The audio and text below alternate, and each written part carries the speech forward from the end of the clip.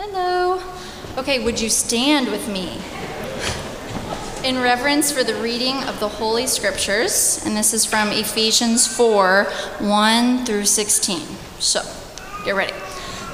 I, therefore, a prisoner for the Lord, urge you to walk in a manner worthy of the calling to which you have been called, with all humility and gentleness, with patience, bearing with one another in love, eager to maintain the unity of the Spirit in the bond of peace. There is one body and one Spirit, just as you were called to the one hope that belongs to your call.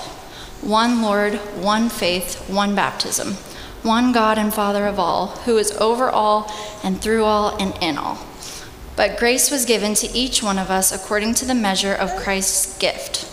Therefore it says, when he ascended on high, he led a host of captives, and he gave gifts to men.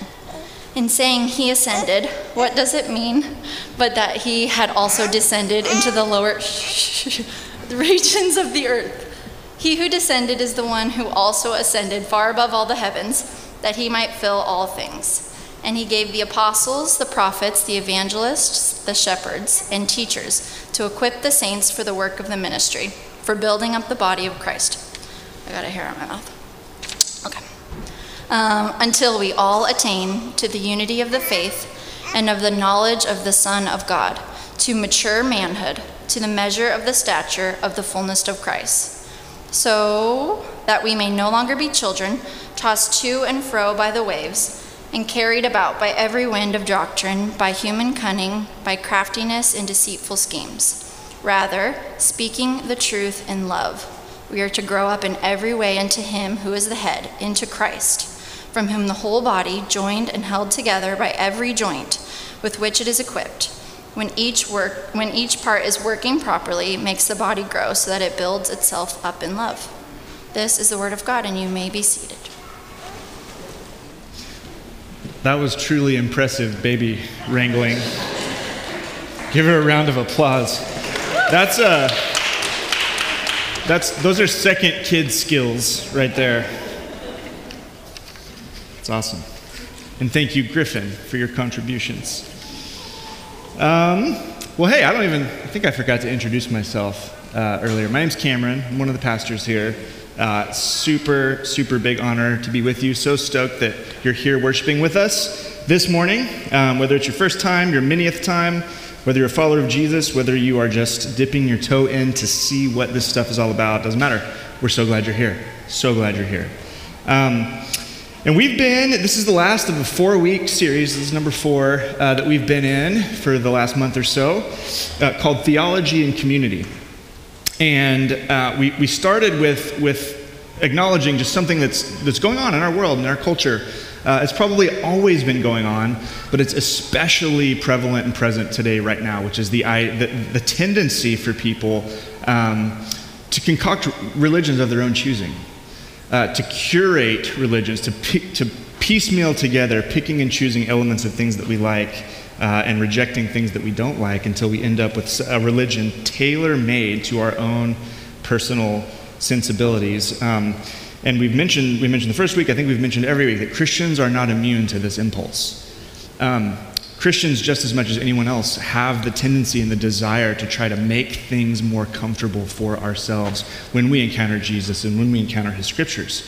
And so the goal of the series was to talk about how the fact that one of the most important things we can do if we want to be faithful, and I hope I don't have to retread all that, but if you're a follower of Jesus, I hope your desire is to be faithful to him, first and foremost.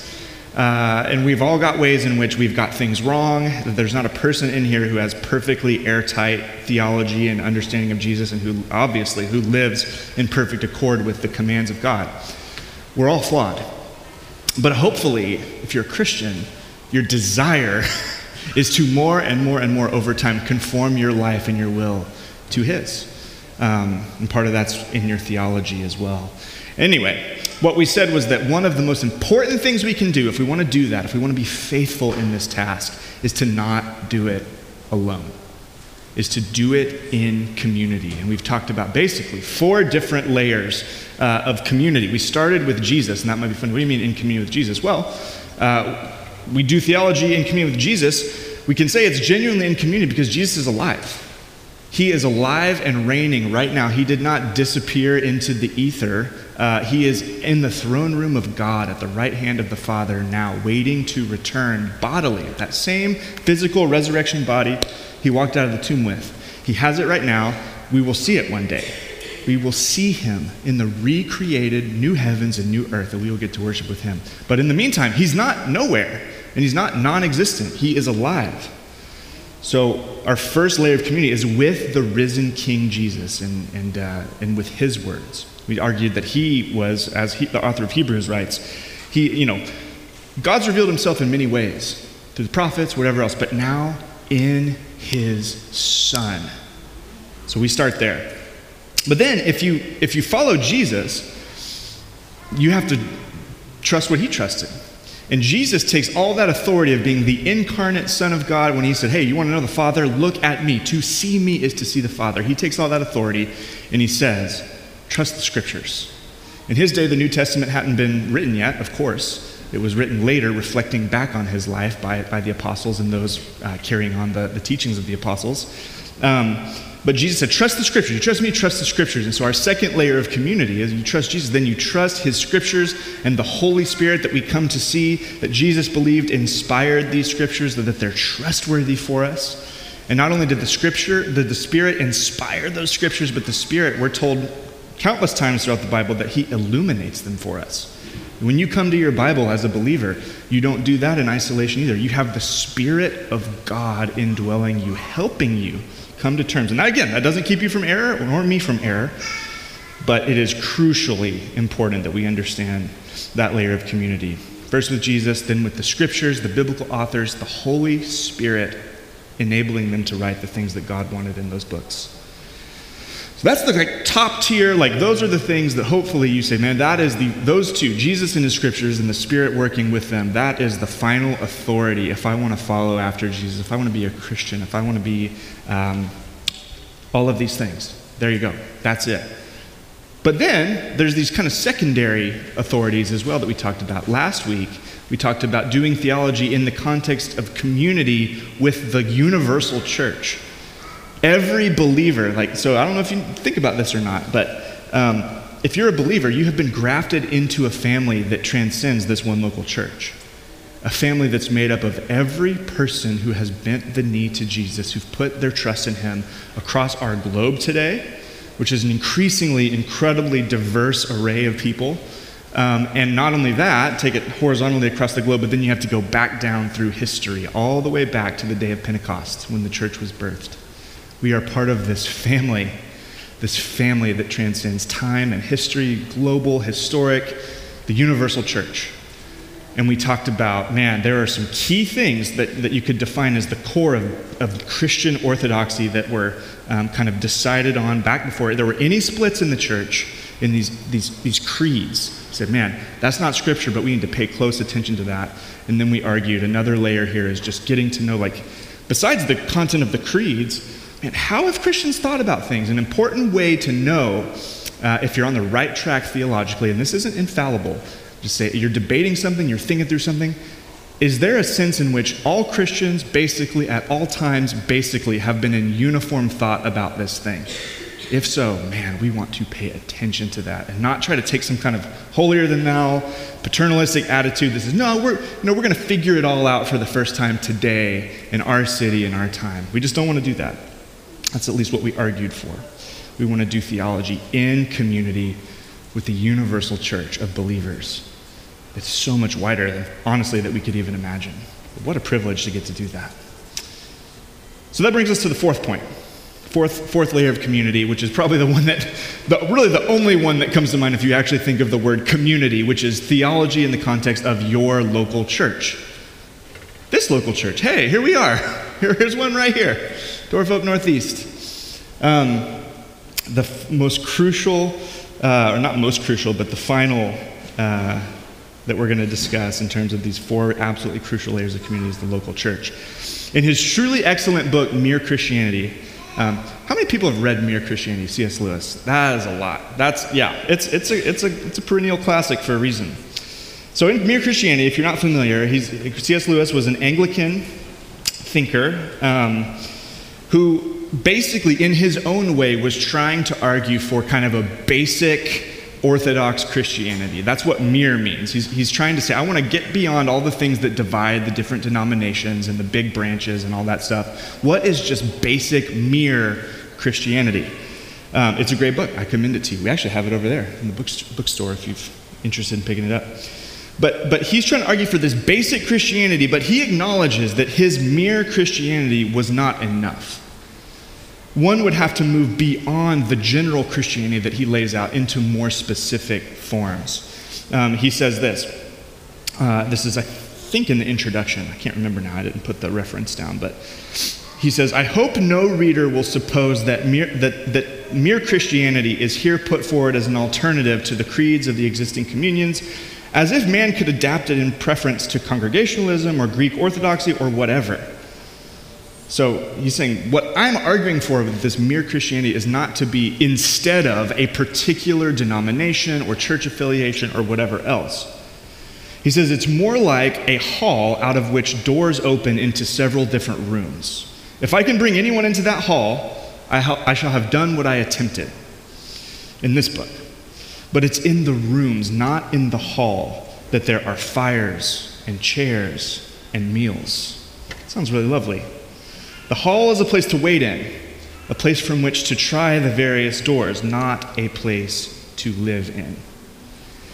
So his illustration works not just moving from general theology to more specific. Like, okay, you've got, say you affirm in the basic level, yes, the Trinity, the divinity of Jesus, salvation by grace through faith, you want to follow Jesus. You can't just leave it there. As we mentioned last week, the Bible's a lot longer than like a one-paragraph creedal statement or whatever. So his illustration of the hall, but actually the rooms being where the action is, it's not just about moving from general to specific theology, but thinking of yourself as a disciple of Jesus, as a member not only of his universal church, but as a specific local church. Because a lot of people want to just stop there, like, yeah, I'm part of the big C universal church, but they never actually belong to a local family. Your membership, if you're a Christian, if you've trusted Jesus for salvation, you have this membership in the global, historic, universal church.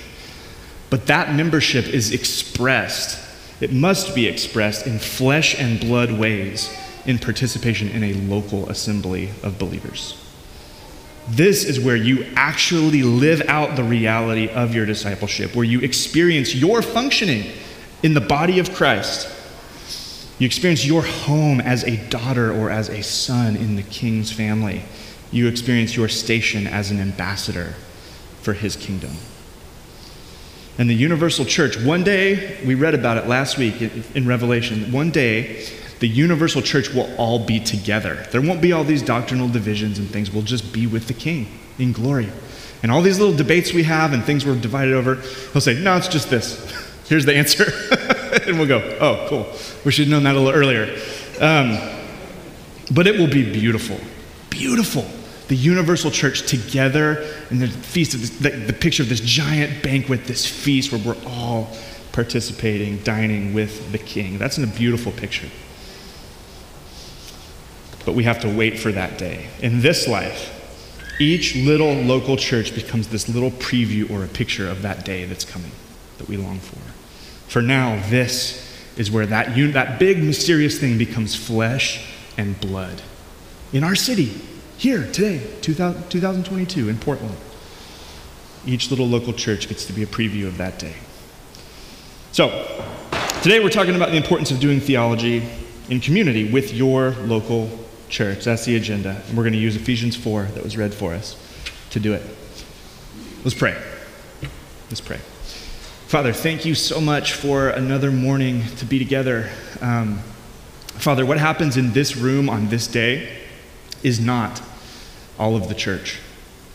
It's not all of the church because you have disciples all over the place, even in this city, worshiping right now in different buildings, Father, all across Portland and beyond. But it's also not the case that what happens in this place is all that happens at Door of Hope Northeast, Father. We are a family. We are a community that transcends one meeting time in one room on one day of the week, Father.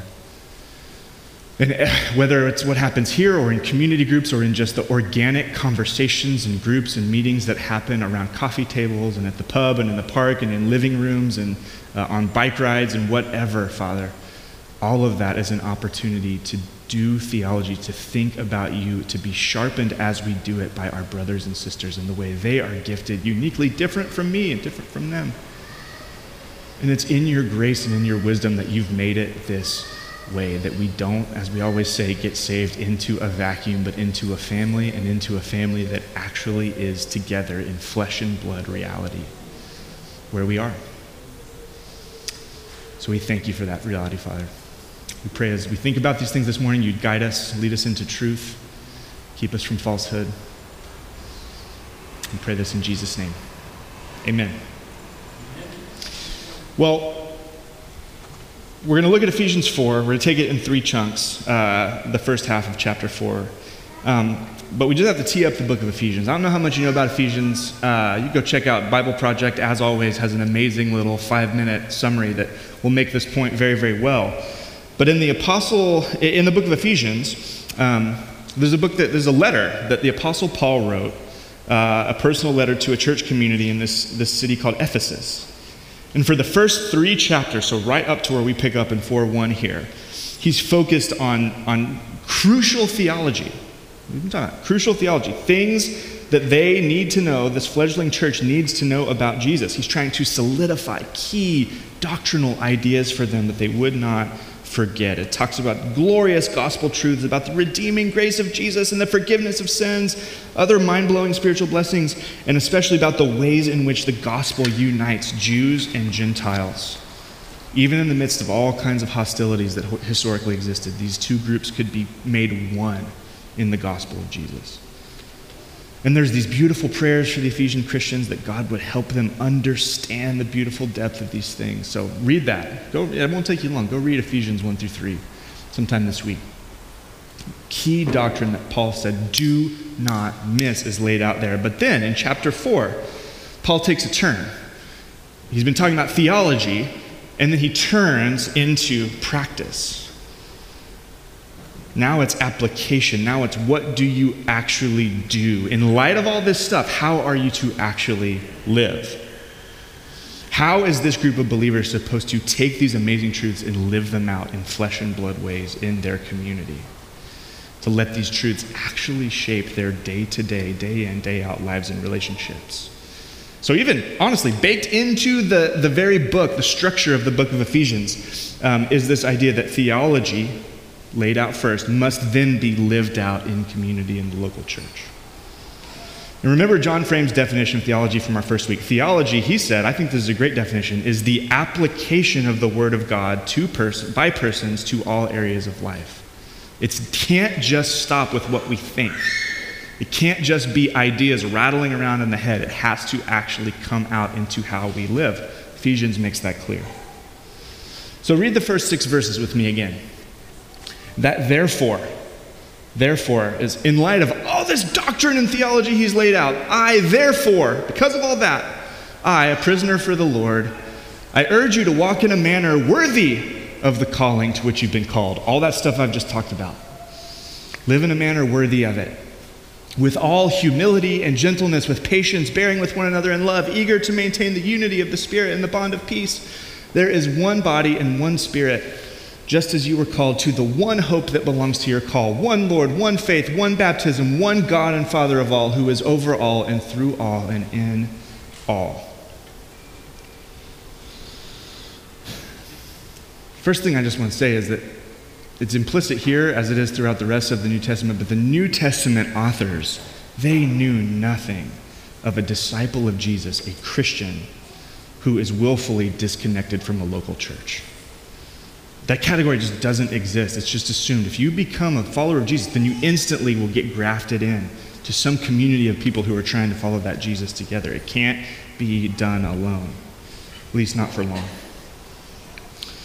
And the local church then is where this group of strangers who have each come to trust and believe in the free gift of Jesus for forgiveness and future hope, all these amazing things, and who've committed to follow him in submission to his scriptures, who step into the broader family of Jesus' disciples that make up the universal church across time and geography, all this crazy stuff. They commit to one another.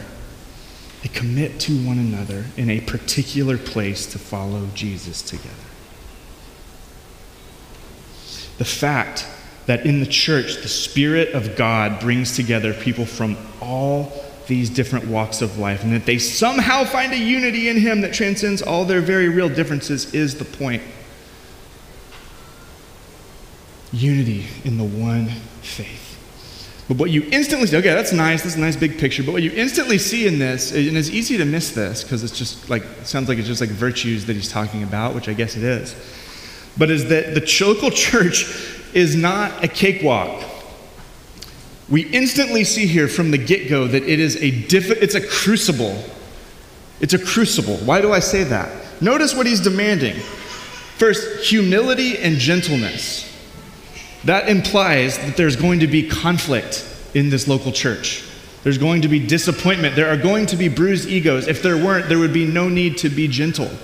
If everything was simple and easy and everyone was just getting along perfectly, I wouldn't have to say, hey, let's have humility with one another. Let's be gentle with one another. It presupposes the conflict.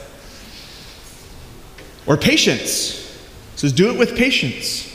Implying that your patience will be tested. If you commit to a local church, you actually show up, you actually start getting involved in the lives of the people in this room, you're going to need patience to do that. He mentions bearing with one another in love. And that bearing, it's the idea there will be weight to carry. You will have to suck it up and bear the weight of conflict and people's burdens, people's tragedies. Sometimes it's easier to just be isolated when people are going through really hard things. I don't want to get too close to that. He says, not in the church. It's for that. It's to bear one another's burdens, bear one another's shortcomings, bear one another's wrongs towards you. It's baked into the deal, says Paul.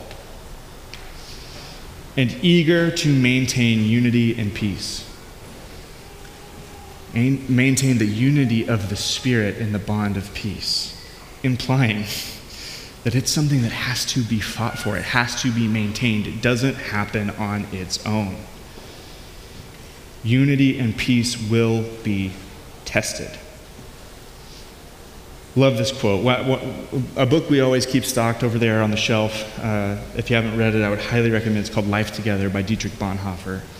Just a great exploration of really the beautiful difficulty of doing life with other Christians. He says this. He says, we have one another only through Christ, but through Christ we do have one another wholly and for all eternity. That dismisses once and for all every clamorous desire for something more. One who wants more than what Christ has established does not want Christian brotherhood. He's looking for some extraordinary social experience which he's not found elsewhere.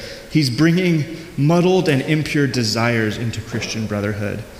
Just at this point, Christian brotherhood is threatened, most often at the very start, by the greatest danger of all, the danger of being poisoned at its root, the danger of confusing Christian brotherhood with some wishful idea of religious fellowship, or confounding the natural desire of the devout heart for community with the spiritual reality of Christian brotherhood. Only that fellowship which faces such disillusionment with all its unhappy and ugly aspects begins to be what it should be in God's sight, begins to grasp in faith the promise that is given to it. Bonhoeffer's just saying, look, Jesus has established a church, this messy family. And if your expectation is that it's only going to be joyful and only going to be easy and only going to be some kind of this amazingly beautiful thing that never has conflict or whatever, you will actually kill the church because it will never be that which you're expecting of it. And it's not supposed to, not in this life, not yet. We have to be disillusioned of those expectations on some level to begin to grasp in faith the promise that actually is given to the church for what it's supposed to be. Another thing we might say here on this is that,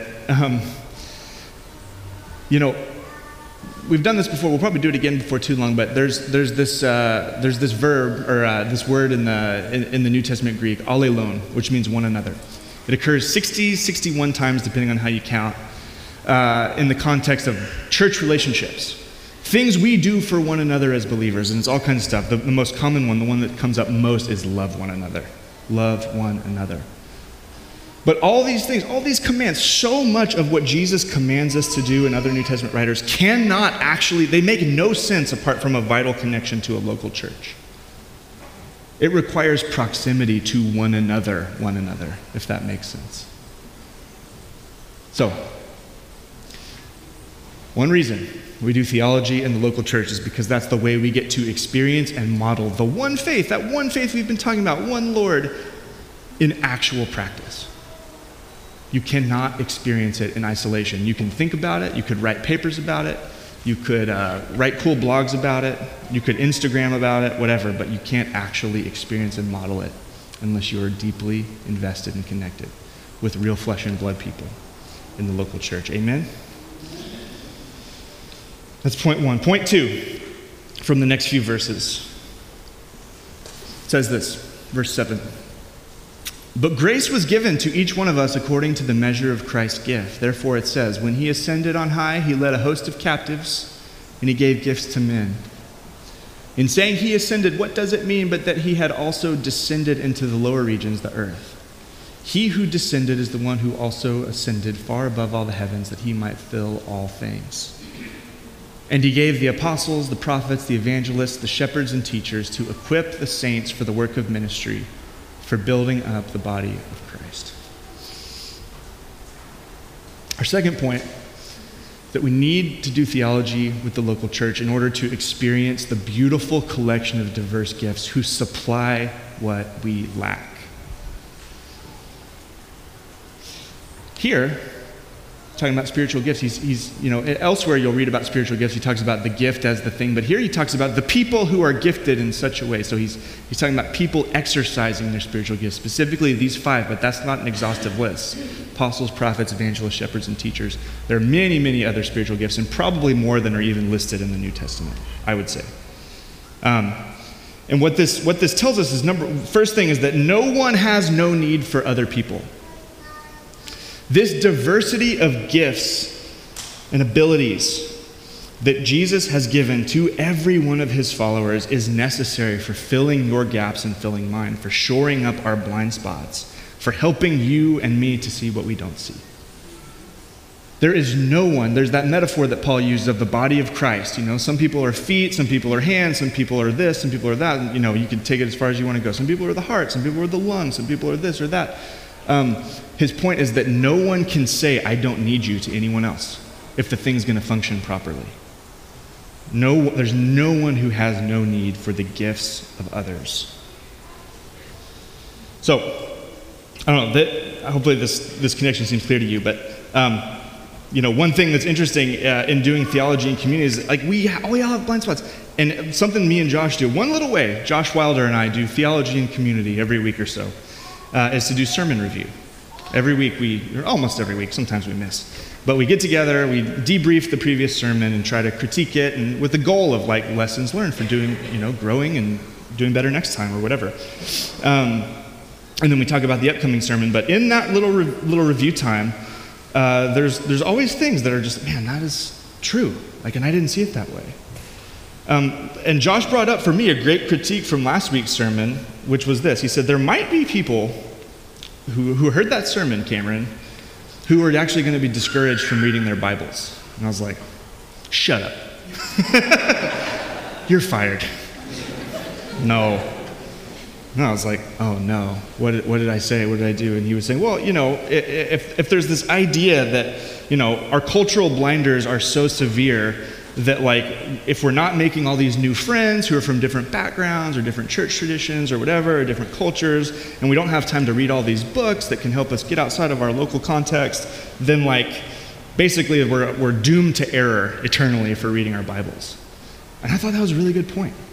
To which I just want to say explicitly, if you heard that last week, man, I might as well not even do this stuff because I don't have time to make a new friend. I don't have time to read another book. I just want you to say the Bible is meant to be read and to be studied. There is a clarity to it by the enabling power of the Spirit that anyone and everyone can grasp. And it's not dependent on any of those things for you to be a sincere and faithful disciple of Jesus. Amen? Part of the beauty, though, of the local church is that here, you do get to rub shoulders. And again, this microcosm of the universal church we were talking about last week, that you get to rub shoulders with people who don't look like you, were raised in different places than you, have different perspectives on these things than you. Maybe some of them have read all those books, and whenever you're like in community group, like, I don't get this, someone's like, hey, actually, well, you thought about this, I've encountered this thing. Like, here it is, people. The vital connection to the local church fills these gaps in us, And there's always opportunity to grow more and reach more and get outside of our bubbles, of course, but man, that's part of the beauty and the benefit of the local church. Different people with different backgrounds, education levels, exposure to outside voices, and on that we can learn from and who can learn from you. Amen? So there you go. This is the place, ideally, where so many different views and experience and levels of vocation, divinely given spiritual gifts come together to make one another and the whole collection of us better than we would be otherwise. This is it. That's what this is for.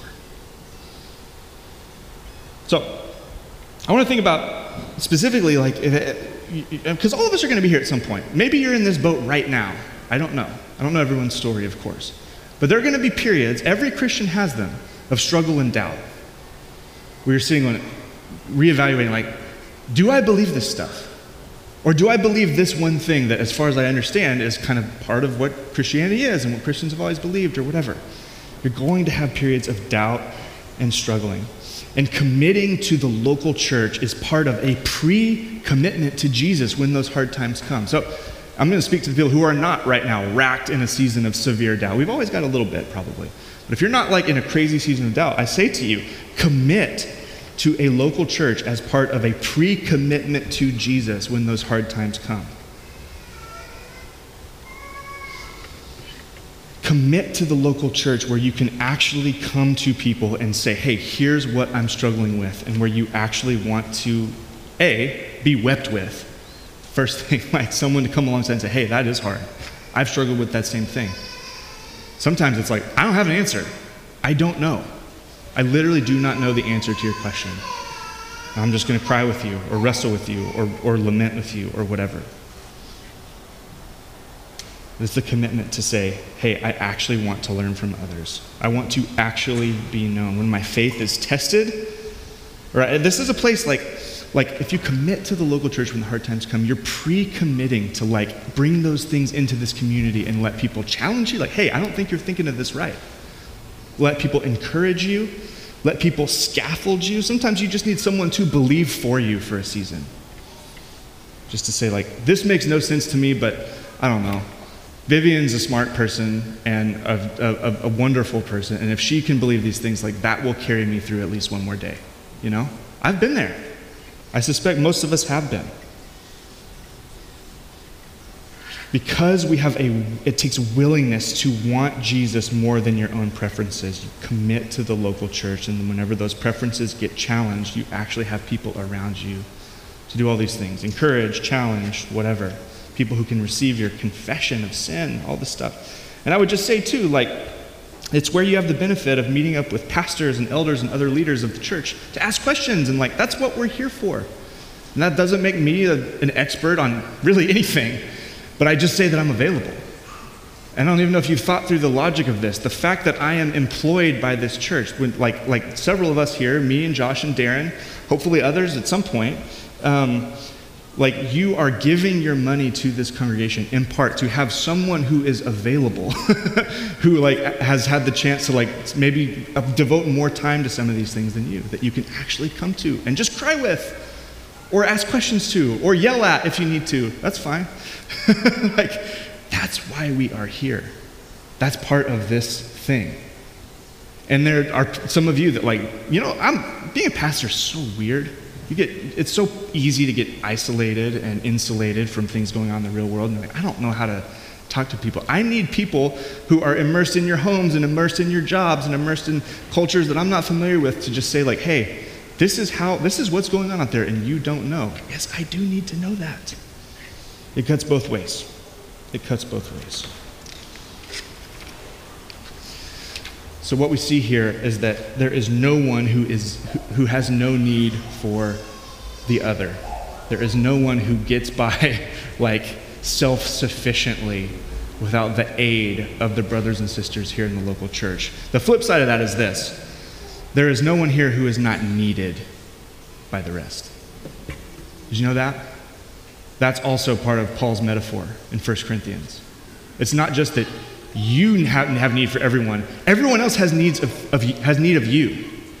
Like you are gifted in ways, I don't know what they are probably, but you are gifted in ways strategically to equip and help make this whole thing be healthy and function that it might grow up into Christ-likeness and maturity. Did you know that? And that's different. For some of you, that might be teaching. Like there are probably men and women sitting in here who have these latent gifts of teaching that you don't know about yet. And we need to know because we need you here. But it's not just that. It's like shepherding, caring for people, crying with people. Honestly, Paul lists administration. Like people who they're probably so type A and nobody gets it, but like the church needs you. That's not me. And it's not just the stuff that makes the organizational stuff function either. There's these gifts that maybe never will be expressed in like a formalized role or whatever, but it's absolutely crucial to this church being as healthy as it can be. We need you. I don't know how yet for a lot of you, but I'm certain that we do. Before too long, as a sidebar, we're hopefully going to take some time as a community to really like dig in and to explore how do we identify how we're gifted? How do you actually go about that process? And then how do we actually become like make ourselves available for the maturing of this broader community? That'll be a really good thing for us. I think it's been too long. So we're going to do that soon. That's point 2. We need to do theology in the context of local church to experience this beautiful collection of diverse gifts who supply what we lack, and so we can supply what others lack as well. Point 3, last point. Let's read 4:13 through 16, the last part of this section. It says, "This is all, until we all attain to the unity of the faith and the knowledge of the Son of God, to mature manhood, to the measure of the stature of the fullness of Christ." That is an astounding sentence to me. That's where we're going as a community by God's grace. We are waiting to attain the unity of the faith and of the knowledge of the Son of God, to mature manhood, to the measure of the stature of the fullness of Christ. Wow. Don't let that phrase sail by. So that we may no longer be children. What's the opposite of maturity? Childhood, childness, childlike, not necessarily childlikeness, but childishness. Tossed to and fro by the waves and carried about by every wind of doctrine, by human cunning, by craftiness and deceitful schemes. Rather, speaking the truth in love, we're to grow up in every way into Him who is the head, into Christ, from whom the whole body, joined and held together by every joint with which it's equipped. Again, that's everyone's gifts. When each part is working properly, makes the body grow so that it builds itself up in love. We see in this section, we see an important metric of immaturity. I think that's a really powerful image. Someone who's immature in the faith is someone who is easily tossed to and fro by the waves, carried about by every wind. Waves and wind of what? Of doctrine. By human cunning. By craftiness and deceitful schemes. There's all these things that want to lure us away from the one true faith, once for all delivered to the saints. There's all kinds of things that want to lure us away from our first love, from Jesus.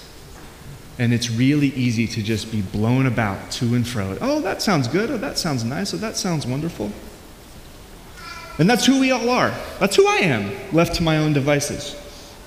If we're untethered from Jesus, from his scriptures, and from his church, we are that, tossed to and fro. And so I can't tell you how many times, I've only had an Instagram, I run the Door of Hope Northeast church Instagram account. That's only, well, actually I had an Instagram account for like a year in like 2000. It doesn't matter what year. Let's not think too hard about it. Years ago, before we lived in Portland. And then I deleted it, got rid of it. But I now have the Instagram app on my phone for church business, for posting the Door of Hope Northeast church Instagram stuff, which I'm not very good at. If any of you are like social media savants and want to help, would happily let you take that off my plate. Let's talk about it. But, I can't tell you how many times like things will come across. Like basically I follow like Portland churches is about what we follow. And that's just to say, oh, what are the other churches doing? This is helpful to see what they're doing. But it just suggested posts all the time on your feed. And I can't tell you how many times like Instagram theology, you get like just like four pictures with like a 2-sentence block of text that's like, here's everything you need to know about this really complex issue. It's the same thing as Twitter. It doesn't matter how long a Twitter feed is, like it's never as long as like a couple paragraphs, That's the limit of what could be discussed on Twitter. And I just want to name it, like, this is not a trustworthy place to get theology, It's easy. It's an easy place to get theology, which makes it an easy place to be tossed to and fro by the waves and carried about by every wind of doctrine. Because it's really easy to read someone write 10 really authoritative sounding sentences and go, that sounds right. That sounds good. This person is speaking with a lot of confidence, But gosh, that is no sound way. We have to develop critical thinking skills and do it through the means that we've been talking about now for 4 weeks. Always ask yourself before you co-sign something like that, have you deeply reflected on what is being presented to you? Where are their sources? Are there footnotes? There are not footnotes. It's Twitter. Where did they get this information? Have they interacted with this source or that? Have they run it through, how Christians have always thought about these things? Where do people, has there been a consensus about this for a long time? Like all these things should instantly come to bear for us.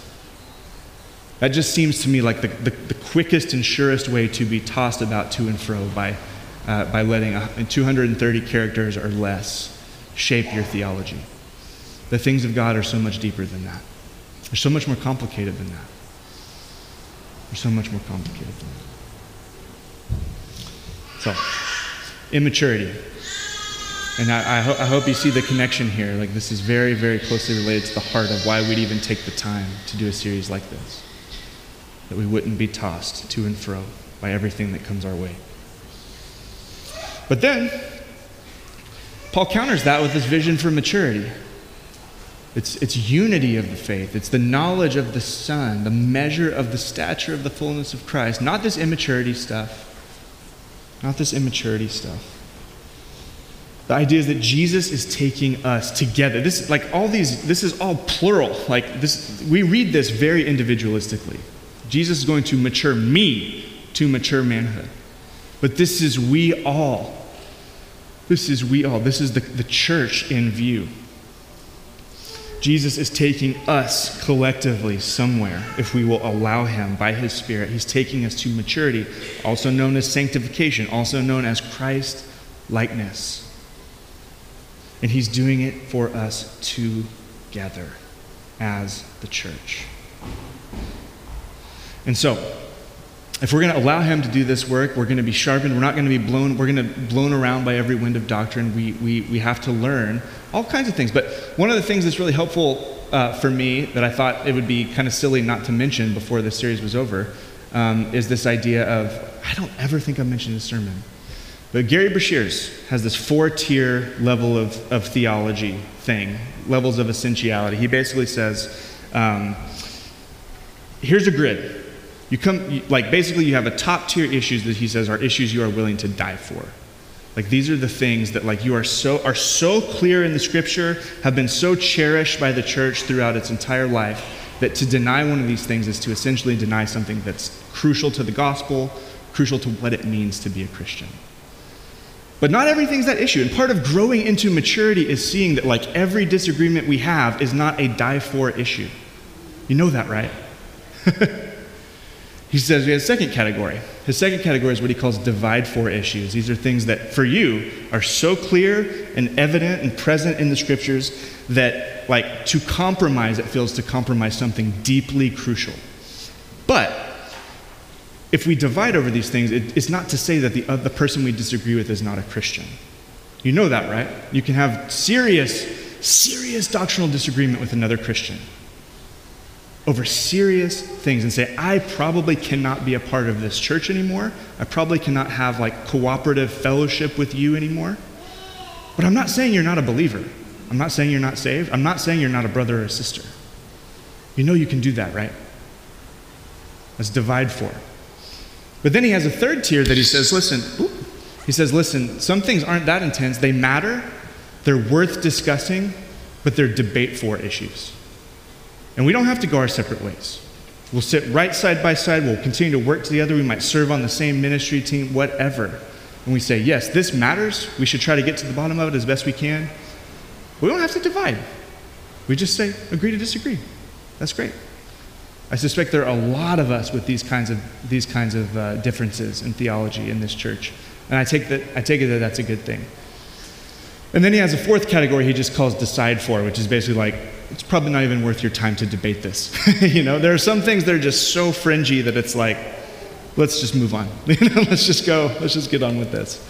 So die for, divide for, debate for, decide for. There's a really great book that came out that kind of uses basically those same categories called Finding the Right Hills to Die On. It's worth your time. But that's part of maturity. It's as a community coming together to say, like, what does it mean? What things must we die before we would relinquish as a church community?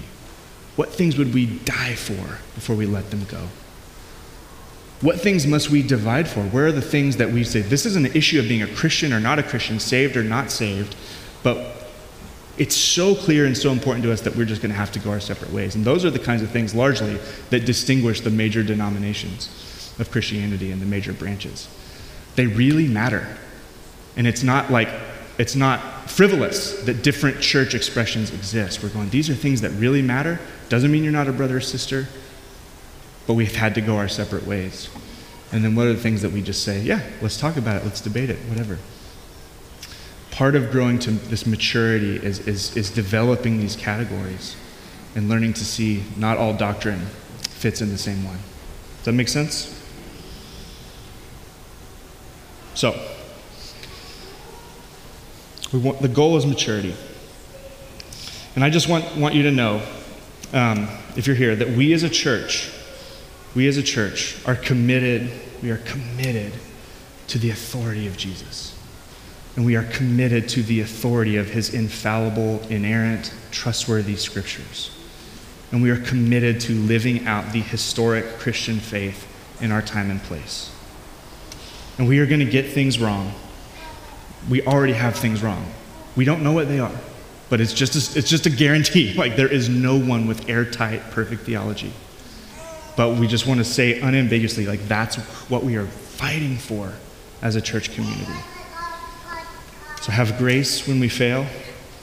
And there may be times when there's divisions that have to happen or whatever else, but that is what we are striving to do with all of our hearts.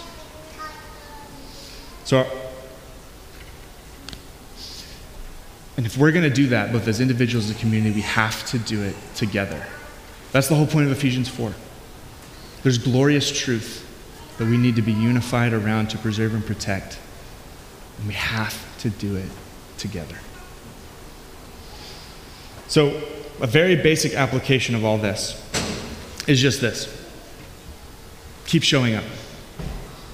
Commit yourself to this community. And I don't just mean to a Sunday gathering. I hope that's clear, month in and month out, that we do not view like Sunday morning as the end-all be-all of this church. What we do together in this room is crucially important. It's forming all of us week in and week out, but it is not the only thing. It is not the only thing.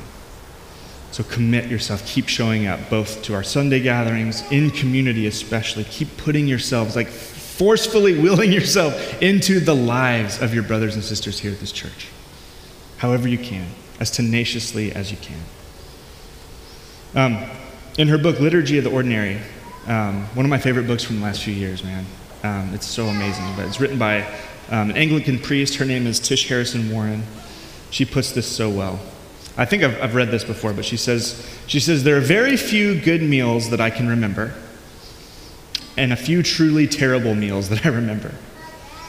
But most of the meals I've ever eaten, thousands upon thousands, were utterly unremarkable. If you asked me what I ate for lunch 3 weeks ago on Monday, I couldn't tell you. And yet, that average, forgettable meal nourished me. Thousands of forgotten meals have brought me to today. They've sustained my life. They were my daily bread. And skipping ahead, she then says, word and sacrament sustain my life, yet they often do not seem life-changing. Quietly, even forgettably, they feed me. How should we respond when we find the word perplexing or dry or boring or unappealing?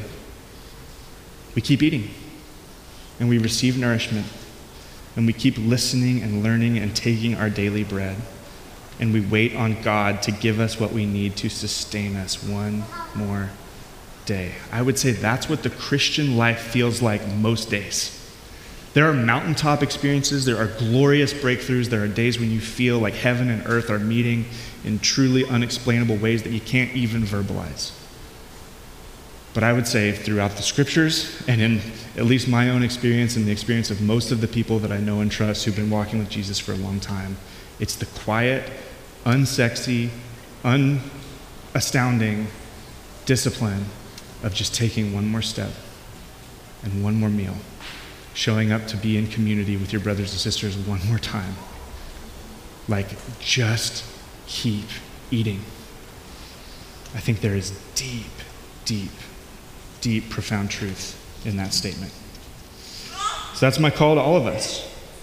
You know, in this series, it's like we haven't even really talked much about theology, right?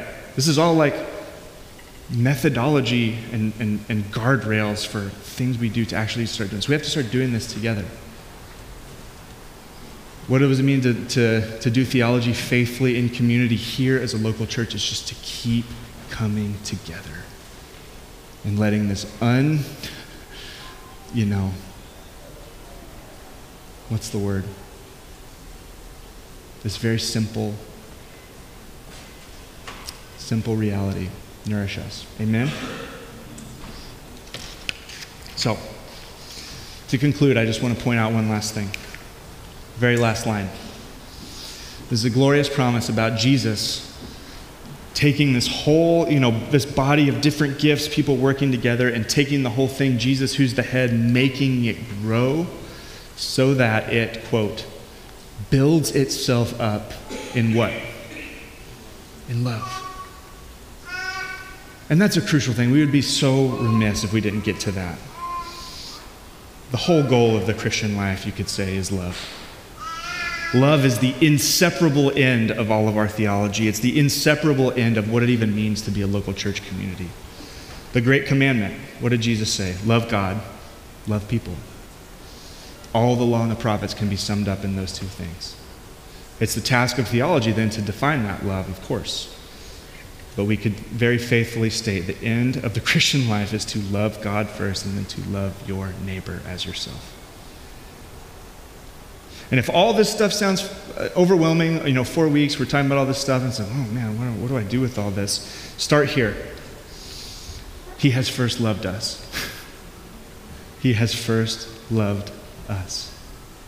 For God so loved the world that he gave his only Son. Though we were far from him, he came closer than we could possibly imagine to save you and to save me, to rescue us. The whole thing begins and ends with love. And so we've been loved by him. Hopefully, if you've come to realize that, you've turned around and you've said, Jesus, thank you. And you've received that free gift in faith and in trust, and you've been welcomed into this family. And now here we are, 2022, Northeast Portland, stumbling around, trying to do this. We're making mistakes. We're going to get it wrong. There will be things that I know I have to repent of like a year from now or whatever, and things I am ashamed of before the throne room of God, and then he will say, there's grace. And he will do that for you too. There is grace and there is mercy and there is a love that transcends our failings that was bought for us on the cross. And so as we push forward, may we remember, we start because we have first been loved. If we get this stuff wrong, it's okay. He still loves you. He still loves me.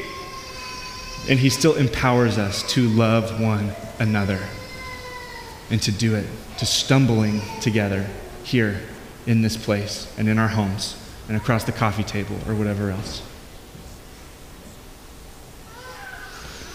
That's what we're after. 1 Corinthians 8:1 includes this amazing phrase. It says, knowledge puffs up. Start talking about theology, it's really easy to start talking about this knowledge that puffs up. But love builds up. So Door of Hope Northeast, as we're working all this out, this is just the briefest of starting places for all this stuff. We're trying to be faithful in how we think about Jesus and apply what he's taught to our lives, to live it out faithfully. May we remember the end is love. Amen?